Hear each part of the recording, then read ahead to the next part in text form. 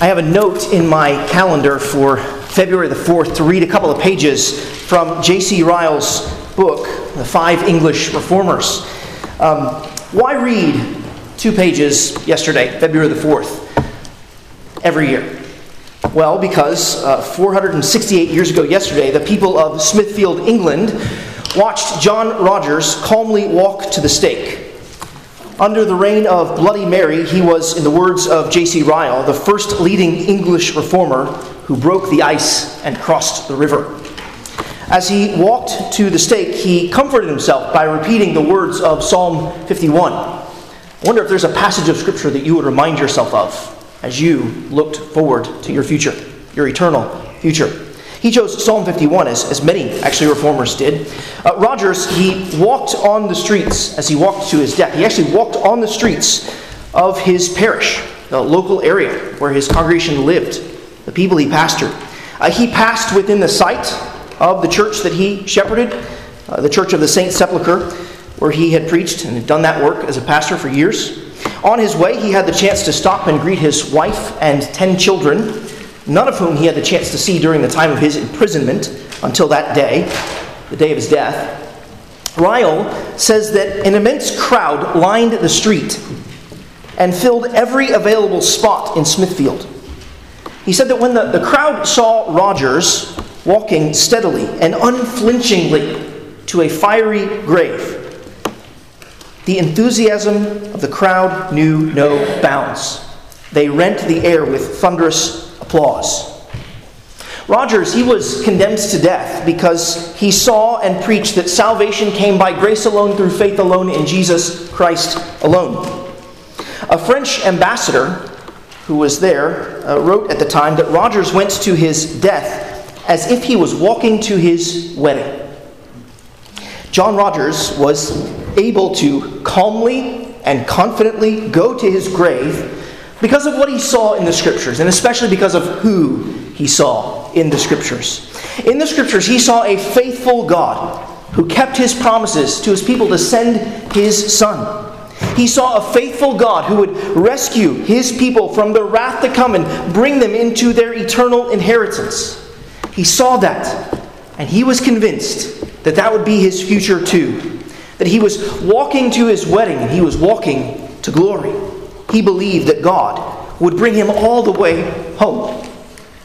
This morning, it is my prayer, my hope, that we will see our great God as John Rogers saw him. The everlasting God who's worthy of all possible honor, confidence, and love. Worthy of entrusting our lives to, trusting that he's leading us all the way home. If you haven't done so already, let me invite you to turn in your Bibles to Genesis chapter 21. If you're using one of the Bibles provided, you can find the passage beginning on page 15. Here in this passage, we're going to see that God is leading and caring for his people, keeping his promises to them. As you're turning there, let me just remind you of what we've learned so far in our study of the book of Genesis. Of course, Genesis opened with God creating everything and everyone for his glory. He made the first man and the first woman, setting them in a beautiful garden, calling them to love him, trust in him, and follow him. And yet, the first man and the first woman rebelled against God. And when they did, they sinned against God. They brought depravity, disease, decay, and death into the world. But God was not content to let corruption take over the world. He promised that he would send his Son. He would send his Son into the world to defeat sin and death and crush the head of the serpent. And so the book of Genesis is unfolding how God is going to do that. He's promising to send a Son, and his promises have narrowed to Abraham and his offspring. There are at least 2 key aspects of the promise that God makes to Abraham. He promises that Abraham will have lineage, he'll have offspring, he'll have sons, seed, and that he will have land, a place for his people to dwell. God has promised that Abraham would have lineage and land. God made these promises in Genesis chapter 12 when Abraham was 75. Now in our study, we've been waiting for the fulfillment of those promises for nearly 10 chapters. But Abraham had been waiting for 25 years. In our last study in Genesis chapter 20, we saw Abraham and Sarah stumble again. They failed to trust the Lord with their protection, but God, in his kindness, he remained faithful to the faithless. He delivered Sarah out of Abimelech's house, and now we're about to see Sarah deliver a baby, because God keeps his promises. In the chapter that we're looking at together this morning, we see that God keeps His promises concerning lineage and land. He keeps His promises to the just and the unjust. In Genesis chapter 21, verses 1 to 7, He sends Abraham and Sarah a son, just as He promised. And then, in Genesis 21, verses 8 to 21, God preserves and prospers the life of Ishmael, just as He promised. But the chapter then closes in Genesis 21, verses 22 to 34, with Abraham making a covenant, making promises to Abimelech and keeping them. But it also reminds us that Abraham is still sojourning.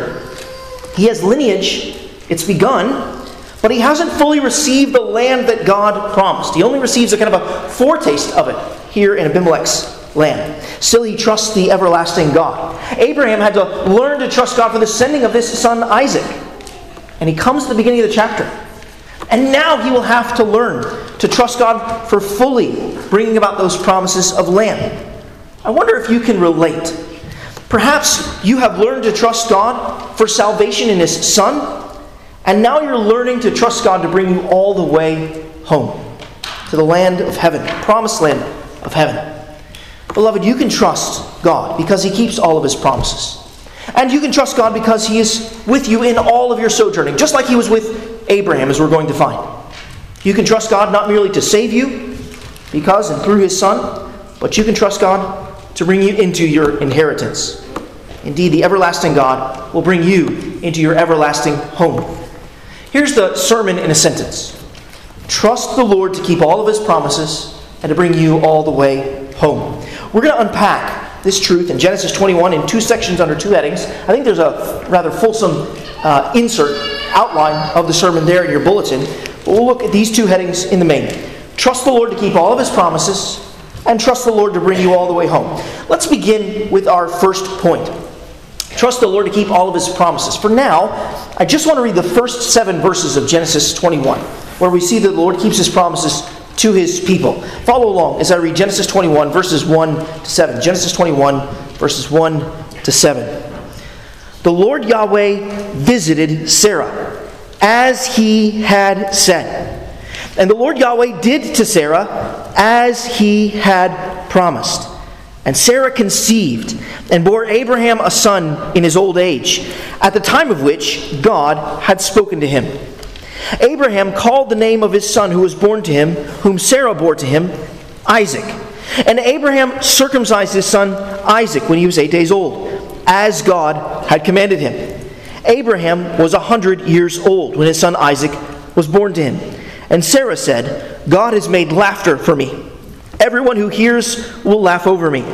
And she said, who would have said to Abraham that Sarah would nurse children? Yet I have borne him a son in his old age.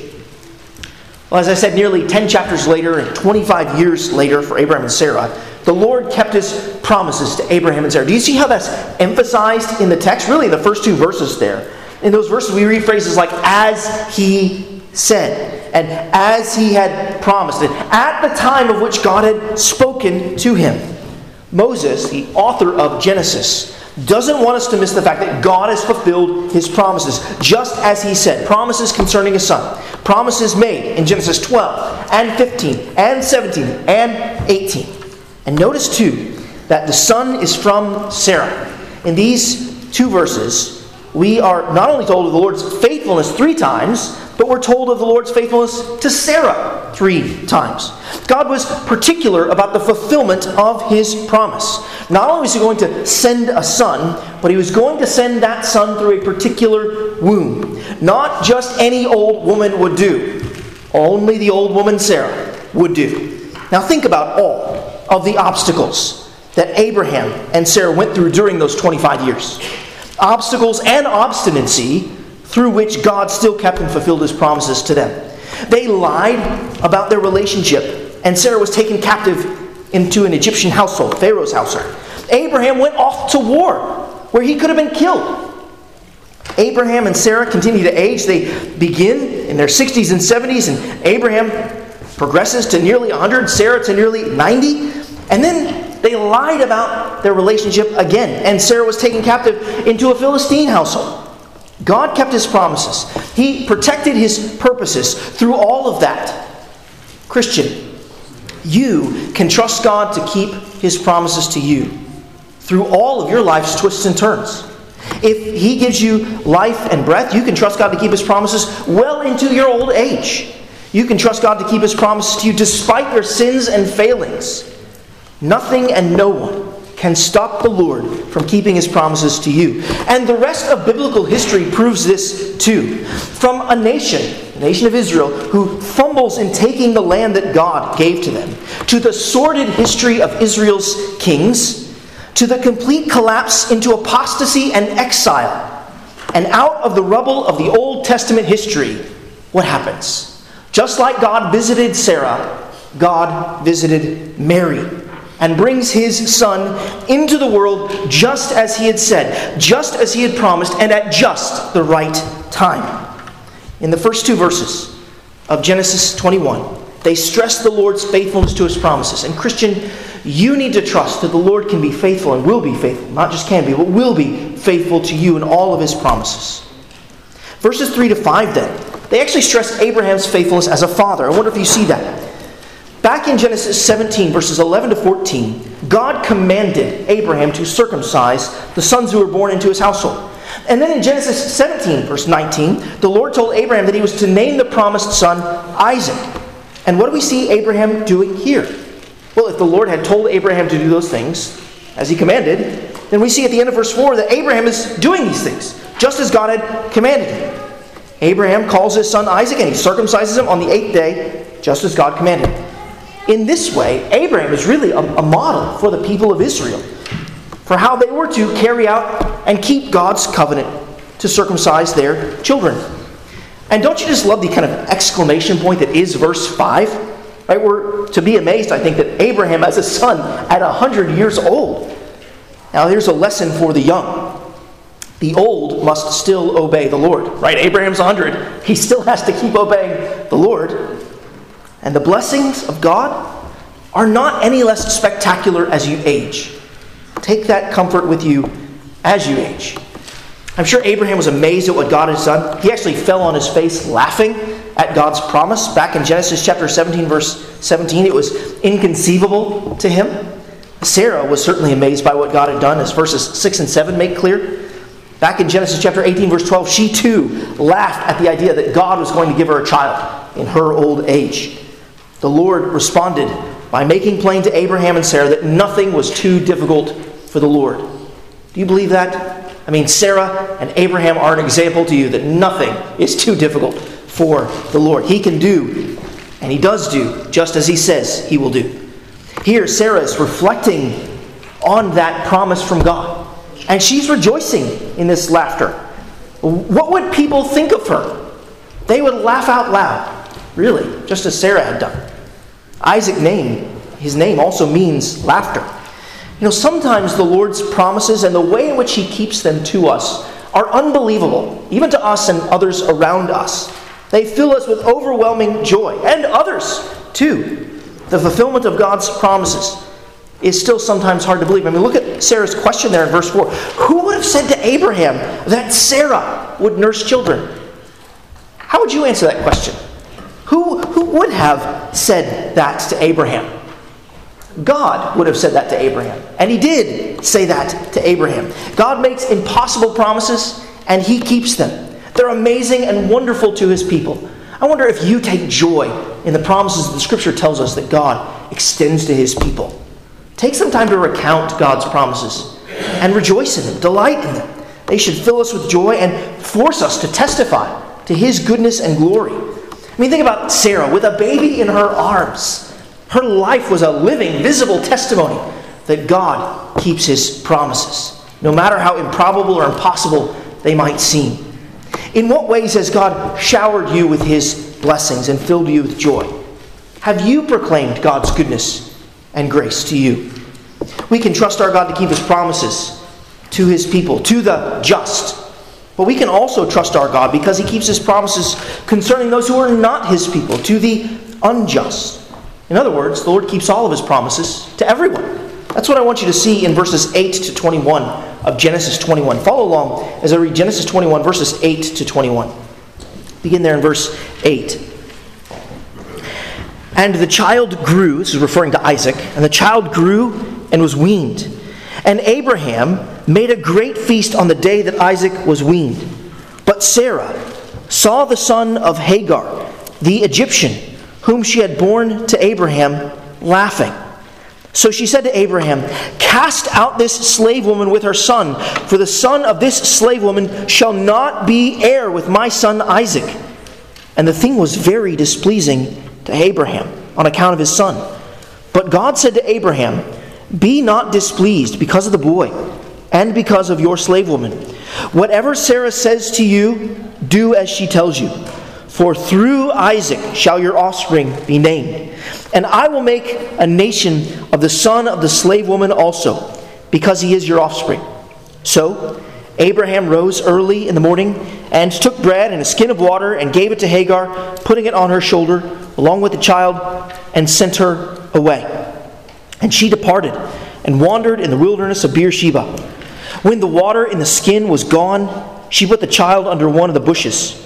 Then she went and sat down opposite him a good way off, about a distance of a bowshot.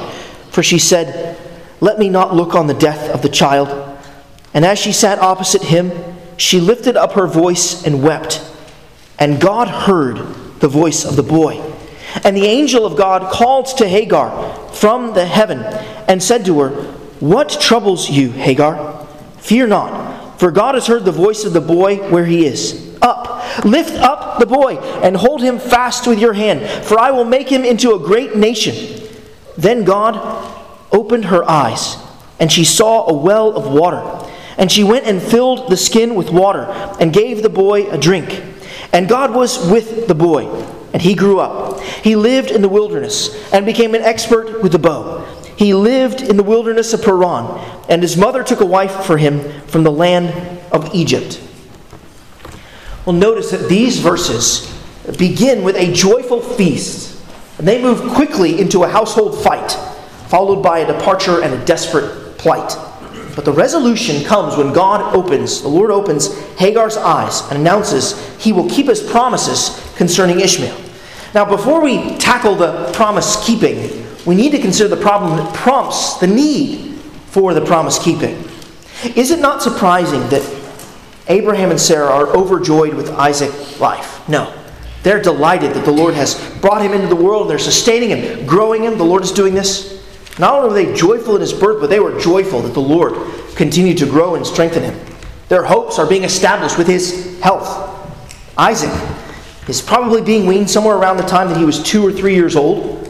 And while Isaac is probably happy, Ishmael is clearly not. Ishmael is likely a teenager by now, and sadly, as he grew up, he grew in cruelty.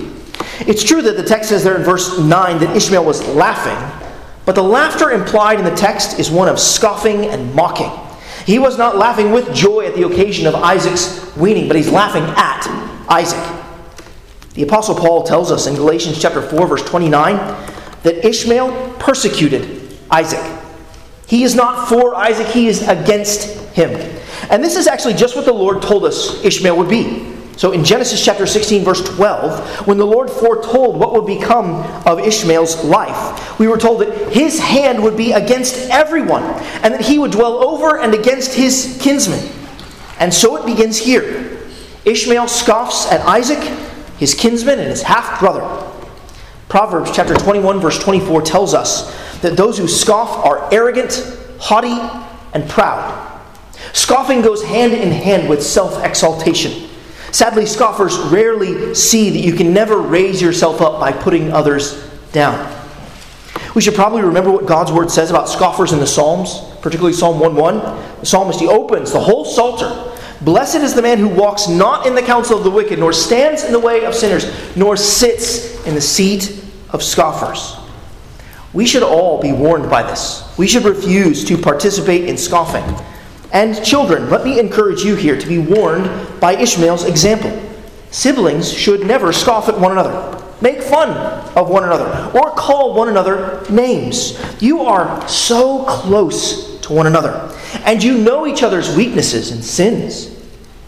And your scoffing can be especially painful to a sibling you're so close to. Jesus, think of him. He never used a person's weakness as an opportunity to wound, and neither should we. Sarah's reaction in verse 10 is almost shocking, right? She calls for the ousting of Hagar and Ishmael. And this makes Abraham deeply sad. No doubt because he loved his son Ishmael. Abraham and Sarah, though, they have brought this upon themselves. They brought this pain upon themselves. Back in Genesis chapter 16, they tried to force the fulfillment of God's promises through a sinful scheme. Remember, Sarah suggested that Abraham take Hagar as his concubine in order to bear her a son. Together they distorted God's design for marriage to be a single, exclusive, and covenant union between one man and one woman. Together they distorted God's design for marriage as the sole context for sexual intimacy and procreation. Abraham and Sarah had given up on God's help, and so they tried to force fulfillment through Hagar's help. This division in their household was of their own making. Sin always has consequences. Sarah, though, had had enough, and she wanted Abraham to drive Hagar and her scoffing son out. Note in verse 10 that Sarah's reason for driving Hagar and Ishmael out, right? She desires to protect the inheritance of her own son Isaac. And the Lord, he actually affirms this decision from Sarah there in verses 12 and 13, doesn't he? The Lord tells Abraham not to be displeased that Ishmael and Hagar have to go, but to do as Sarah says. The reality is that Ishmael was not the heir that God promised. He's not the heir of the blessings that were to come through Abraham and Sarah. God had emphatically made that clear to Abraham in Genesis 17:19. So when Abraham, back in that chapter, tried to suggest that God fulfill his promises through Ishmael, the Lord told him, no, they will not come through Hagar and Ishmael. They will come through Sarah and Isaac. In fact, in Galatians chapter 4, the Apostle Paul reflects on what's going on here. Verses 21 to 31, Paul tells believers in that day to cast out trusting in human works to attain salvation, just like Sarah cast out the slave woman from the house of Abraham. Abraham was to have nothing to do with a human attempt to force the fulfillment of God's promises, especially now that God had kept his promises in Isaac. Still, God promised Hagar in Genesis chapter 16 verse 10 and Abraham in chapter 17 verse 20 that he would make Ishmael into a great nation. And that's the promise that God will keep concerning Ishmael. It comes up here again in our text.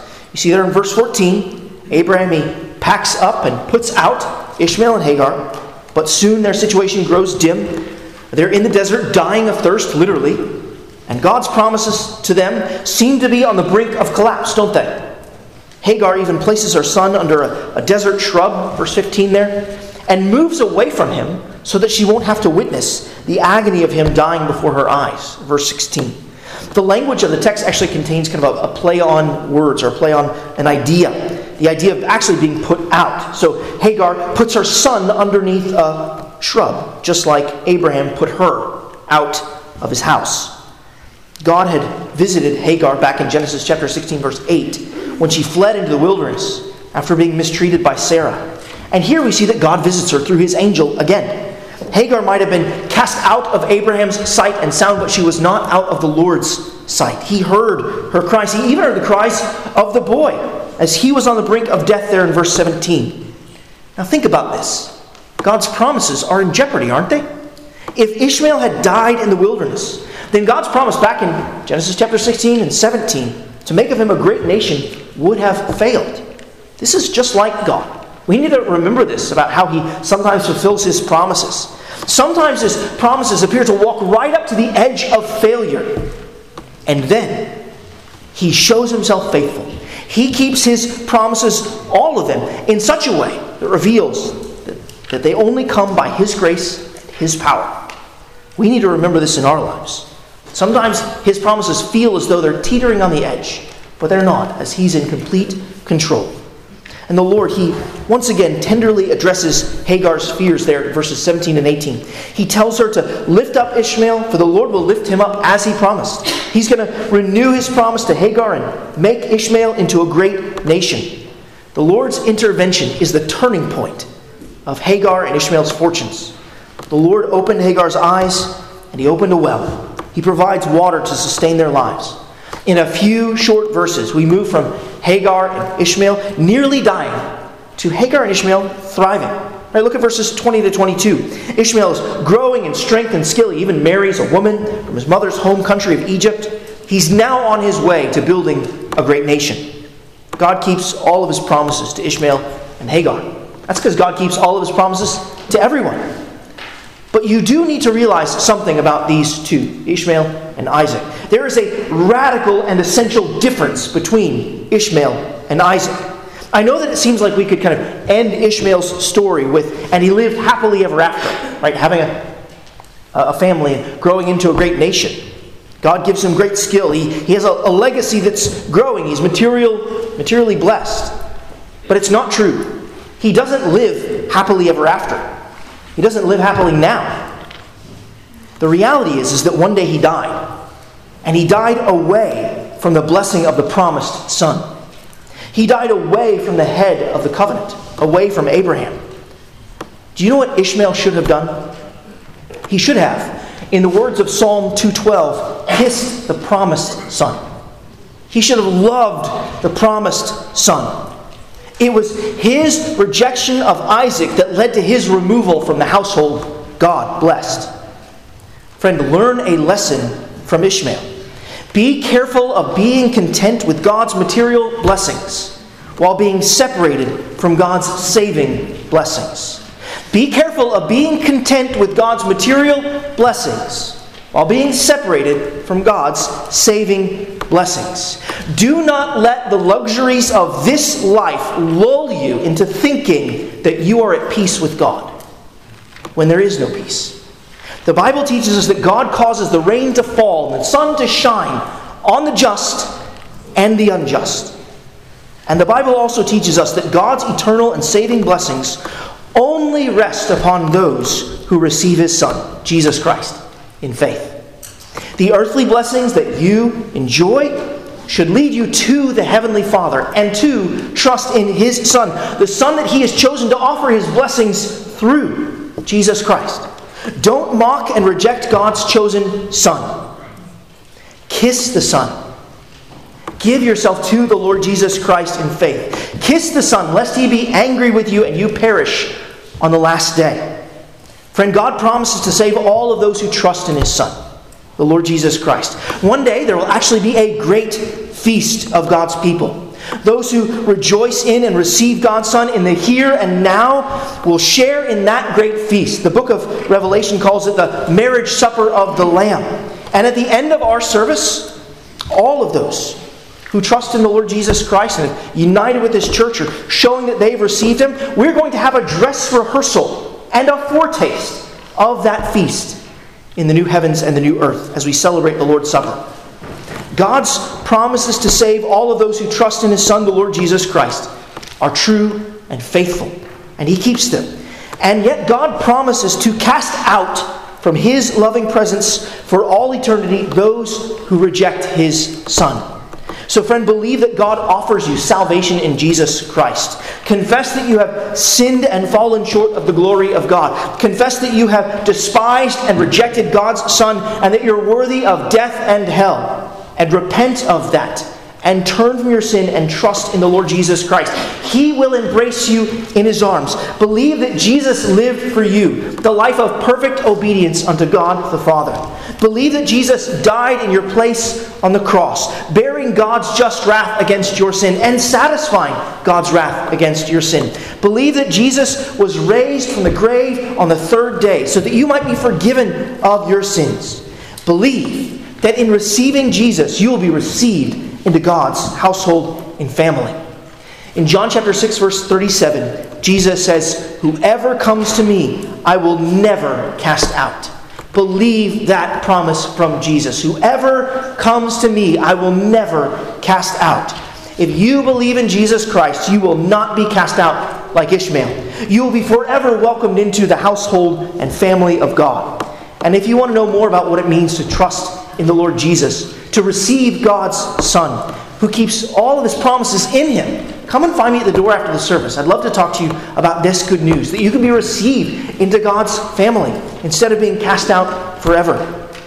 Well, in Genesis 21, verses 1 to 21, we see that God keeps his promises to his people. He even keeps his promises to those who are not his people.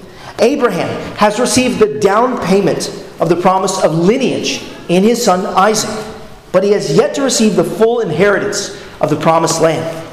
So what should Abraham do? Well, he should keep trusting the Lord who keeps his promises. Or as in Genesis 21, verse 33 puts it, he should keep calling upon the name of the Lord. In Genesis 21, verses 22 to 34, we learn that we should not just trust the Lord for some of his promises and stop, but that throughout the whole course of our sojourning on earth, we should keep calling upon the name of the Lord. Follow along now as I read Genesis 21, verses 22 to the end of the chapter. Genesis 21, beginning there in verse 22. At that time, Abimelech and Phicol, the commander of his army, said to Abraham, God is with you in all that you do. Now therefore, swear to me, here by God, that you will not deal falsely with me, or with my descendants, or with my posterity, but as I have dealt kindly with you, so you will deal with me, and with the land where you have sojourned. And Abraham said, I will swear. When Abraham reproved Abimelech about a well of water that Abimelech's servants had seized, Abimelech said, I do not know who has done this thing. You did not tell me, and I have not heard of it until today. So Abraham took sheep and oxen and gave them to Abimelech, and the two men made a covenant. Abraham set 7 ewe lambs of the flock apart. And Abimelech said to Abraham, what is the meaning of these 7 ewe lambs that you have set apart? He said, these 7 ewe lambs you will take from my hand, that this may be a witness for me that I dug this well. Therefore that place was called Beersheba, because there both of them swore an oath. So they made a covenant at Beersheba. Then Abimelech and Phicol, the commander of his army, rose up and returned to the land of the Philistines. Abraham planted a tamarisk tree in Beersheba, and called there on the name of the Lord Yahweh, the everlasting God.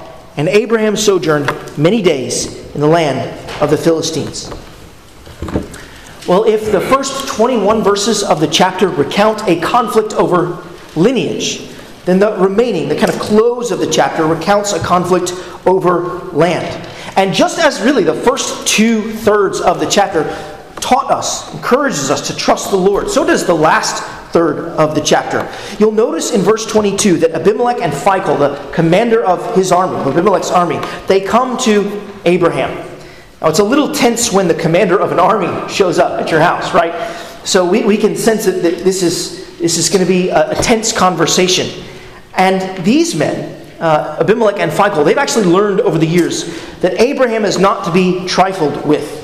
Abimelech himself felt the curse of the Lord on his whole household when he took Sarah into his harem in Genesis 20. The Lord even threatened him in his dream, threatened him and his entire household with certain death if he did not return Sarah.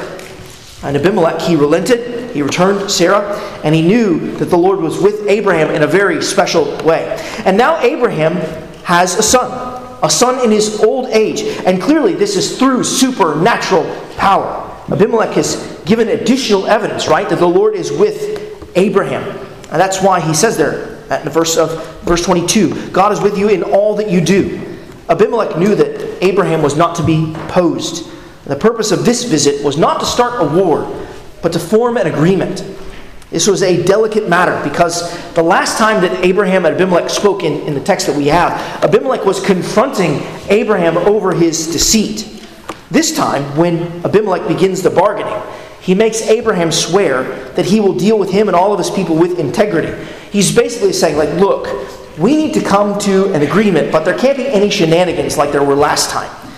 Abimelech, he even reminds Abraham that he's dealt kindly and generously with him. And this was true. Back in Genesis chapter 20, verse 14, we were told that Abimelech gave Abraham sheep and oxen and male servants and female servants. And then in verse 15, Abimelech even let Abraham kind of have his choice of land wherever he wanted to live. Abimelech had treated Abraham well. And Abimelech wants Abraham to show him the same kindness. And Abraham verbally agrees to do so there in verse 24. And Christian, let's just pause here and reflect on what's going on here. You should be a person who is known for telling the truth. Right? Abraham had a sketchy past, didn't he? That's why Abimelech questions him. But you should be a person who is known for telling the truth and dealing in integrity. As we'll learn about tonight in Ephesians 4:22, we're to be people who put off the old self, which belongs to your former manner of life, and is corrupt through what? Deceitful desires. Paul goes on to say in Ephesians chapter 4, verse 25, just a couple of verses later, that we, the Christians, should be those who have put away falsehood and speak the truth with our neighbor. That's what Abraham should have done. And we, our yes should be yes, our no should be no. Our neighbors and employers, our friends, shouldn't have to ask us to be honest with them like Abimelech is asking of Abraham. But where you fail, repent and rectify that relationship. Restore the trust that was broken. We can tell the truth and deal honestly with our neighbor because we trust our God to keep us safe and to secure. Perhaps Abraham has learned that lesson. Perhaps he's learned to tell the truth. So he trusts the Lord. He pledges to do that there in verse 24. Abraham's willing to deal openly with Abimelech, but they need to come to closure on one matter. Did you notice that there in verse 25? Abraham, he reproves Abimelech over a well that his servants had seized. Now, a well of water in that climate is going to be critical to life, right? If you can't provide water for your flocks or for your family for that matter, you're as good as dead. So Abraham wanted peace. He dug that well, and he wanted Abimelech to give it up. He wanted peace, but not at the price of losing property and life. Abimelech acts as if he had no idea that this had happened. Right? He effectively responds, "What? No, that couldn't be. You're only telling me about this now." He even blames Abraham. You see that there in verse 26? You did not tell me. He's deflecting, actually, like Abraham had done to him a chapter earlier.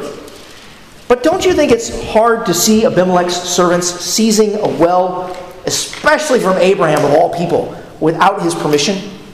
I mean, Abraham is very delicately calling Abimelech's integrity into question now, just as Abimelech had done with him. And what's good for the goose is good for the gander, right? Let's make sure we're being honest with one another, going both ways. And you can hardly blame Abraham for questioning Abimelech's integrity. I mean, after all, Abimelech is willing to go around taking women into his household whenever he wants. We've already seen him do that a chapter earlier. Such a man who can't be faithful to his wife is suspect in every other area of his life. And then there's the fact that he's a Philistine. I mean, how many trustworthy Philistines do you come across in the Bible? I mean, take some time this afternoon and see if you can find one. He's a Philistine.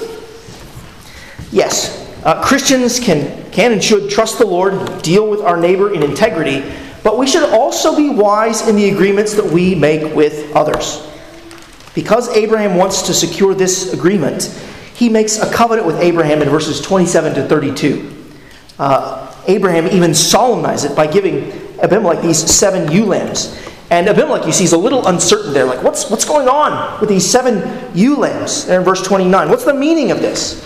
The purpose of giving these 7 ewe lambs, Abraham explains, is to establish the claim that he dug the well and that it belongs to him. So you're going to have to accept my version of the history of this well.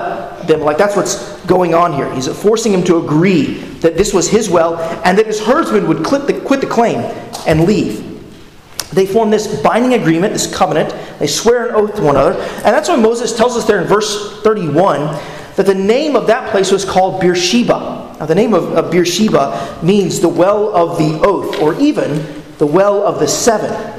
Later in the Old Testament, this location became one of the southern boundary markers for the territory of Israel. So this land was becoming a part of the land that God promised he would one day give to his people. Here Abraham is receiving a foretaste, a small foretaste, of his people's inheritance of the promised land, in this land being given and established to him. Now, just as his son Isaac was a foretaste and a down payment on the promise that his offspring would be as numerous as the stars in the sky, so this little well was a foretaste and a down payment on the promised land that Abraham's offspring would one day inherit the whole land, just as God had promised. And this, of course, leads Abraham to worship. God's keeping his promises to him. He responds in worship. Notice in verse 33 that he planted a tamarisk tree in Beersheba, and there called on the name of the Lord. Abraham was putting down roots and planting trees entering into communion with God. It's kind of one step back toward life with God in the garden that was lost in the fall. Abraham, he's actually done this kind of thing before. On 2 previous occasions, when he entered portions of the promised land that would be given to his offspring in the years ahead, he built an altar and he called upon the name of the Lord. He did that in Genesis chapter 12. When he passed through Shechem, he did it in Genesis chapter 13. When he passed through Hebron, Abraham worships the Lord here again in Beersheba. It's going to be a portion of the promised land. For now, the land belongs to the Philistines. But one day, it will belong to Abraham's offspring. Abraham was filling the prospective promised land with the worship of God everywhere he went. On one day it would belong to his descendants, and they would fill the land with worship too. And Christian, let me just encourage you to worship the Lord everywhere you go. You should gather with God's people and give thanks to God's name because with Christ, you will be an heir of the whole earth. One day it will belong fully and completely to the Lord Jesus Christ. He reigns over it now, actually. And we are called heirs of that promise with Him. We should prepare for that reign over the whole earth with our Lord Jesus now by worshiping now. We should worship just like Abraham did, calling upon the name of the Lord, trusting the Lord. According to the writer to the Hebrews, Abraham saw the coming fulfillment of the promised land, but he greeted it from afar. That's what happens with us. Though Abraham wasn't receiving the full fulfillment of the promise, he still worshipped the Lord, didn't he? He still worshipped among the Philistines, just like we still worship among the world. Abraham was a sojourner, and so are we. The Apostle Peter calls Christians sojourners and exiles in 1 Peter chapter 2, verse 11. Abraham was trusting God that he would bring about the full fulfillment of his promise, even if he didn't receive it in full during his life. And the same is true for us too, right? We should trust that we're going to receive the full inheritance, even though we might not receive it in full in this life. Like Abraham, we should desire a heavenly country and trust, in the words of Hebrews chapter 11, verse 16, that God is not ashamed to be called our God, for He is preparing for us a city. And He, in our worship, is preparing us for that city. There's something remarkable about the 2 verses that close the chapter here. Our good God, do you see what He's identified as? As the everlasting God, or the eternal God, as some translations put it. And Abraham, he's identified as the sojourner. It's an interesting contrast, isn't it? There's the transcendent one and the transient one. Abraham is the trusting traveler, and his trust in the eternal God is well-founded. Abraham may change, but the everlasting God never will. The everlasting God remains the same, yesterday, today, and forever. And that's why He can be trusted. He rules over all of His people, all of the time, and in all places. Everywhere Abraham goes, God is there. Everywhere you go, God is there. Abraham's God will not just outlast all of his sojourning, but He will go with Abraham everywhere he goes. He will do the same for you. Think of what comfort the people of Israel would have derived from this account. Remember, the book of Genesis is written to the people of Israel who've come out of Egypt and are on their way toward the promised land and hoping to enter into the promised land of heaven. They're sojourning through the wilderness. They would have seen Abraham. He's sojourning too, and God, the everlasting God, is with him. They would have remembered that God was with them too, just like He was with Abraham. They could remember they can trust Him to bring them all the way home into their inheritance, into the promised land they were looking forward to. He was already making good on His promises to give Abraham a multitude of descendants. I think about the people of Israel. They've looked around and seen hundreds of thousands, if not millions, of the offspring of Abraham. He brought them out of the house of Egypt, and He would not fail them now. He would bring them into the promised land. Though the path before them, from their vantage point, was uncertain, from God's perspective, it was completely certain. He was the eternal and everlasting God who was going to keep His promises to His people. And He did keep His promises to His people. Since He was everlasting, He was never going to run out of time.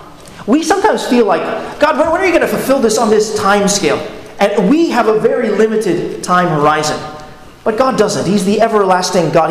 He's never going to run out of time and fulfilling His promises. He will fulfill them in His perfect time. He sees beyond what we can see with our limited vision and sight. We can worship the everlasting God. We can be sure that He will keep His promises to us and bring us all the way home. And this frees us to live bold and fearless lives. We may not know our future, but our God does. And His eternal character secures it. Which brings me back to John Rogers as we conclude. John Rogers could walk to the stake as if he were going to his wedding because of what he knew about God. He knew what Abraham knew. He knew that like Abraham, his eternal and everlasting God had promised that He had prepared a place in heaven for him. He knew that Jesus had promised that He would come and bring him to Himself. He knew of his certain future. He knew what God would do. He knew that God was trustworthy because He kept His promises, not just to send Abraham a son in Isaac, but to send His Son, the Lord Jesus Christ. Rogers, like Abraham, knew that he could trust God with his future because he knew that God had promised that he would enjoy a heavenly promised land. Rogers trusts the Lord to keep all of His promises and to bring him all the way home. And Christian, you can too. After all, your God is the everlasting God too. He's the same God. He's the God of Abraham and Isaac and Jacob and John Rogers. And Christian, He is your God too. He will keep all of His promises and He will bring you all the way home. Because He loves you. And He loves you so much that He desires to be so near to you that one day He'll call you home. You can walk in this life and walk everywhere you go like you're going to your wedding. Because the Lord is ruling over your life as the everlasting God. Let's rejoice in that now in prayer. Let's pray together.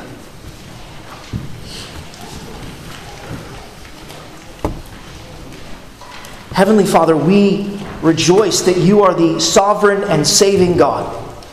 We rejoice that You have sent Your Son into the world to unite us to Him so that we will always be His people, tied to Him, following Him as His sheep, and making our way home to Your promised land. Father, we pray and ask that day by day You would strengthen our faith. Father, we pray that You would draw near to us when our faith is shaky and we're doubting. Father, we pray and ask that You would comfort us by Your Holy Spirit and remind us of the promises of Your Word, that You will not fail, that You are God who cannot fail, that You always remain the same. You're everlasting. Father, remind us that we as transient people can trust the transcendent, sovereign, glorious, promise-keeping God. We pray and ask You to remind us that You are a Father who loves us in Your Son. And it's in His name that we pray. Amen.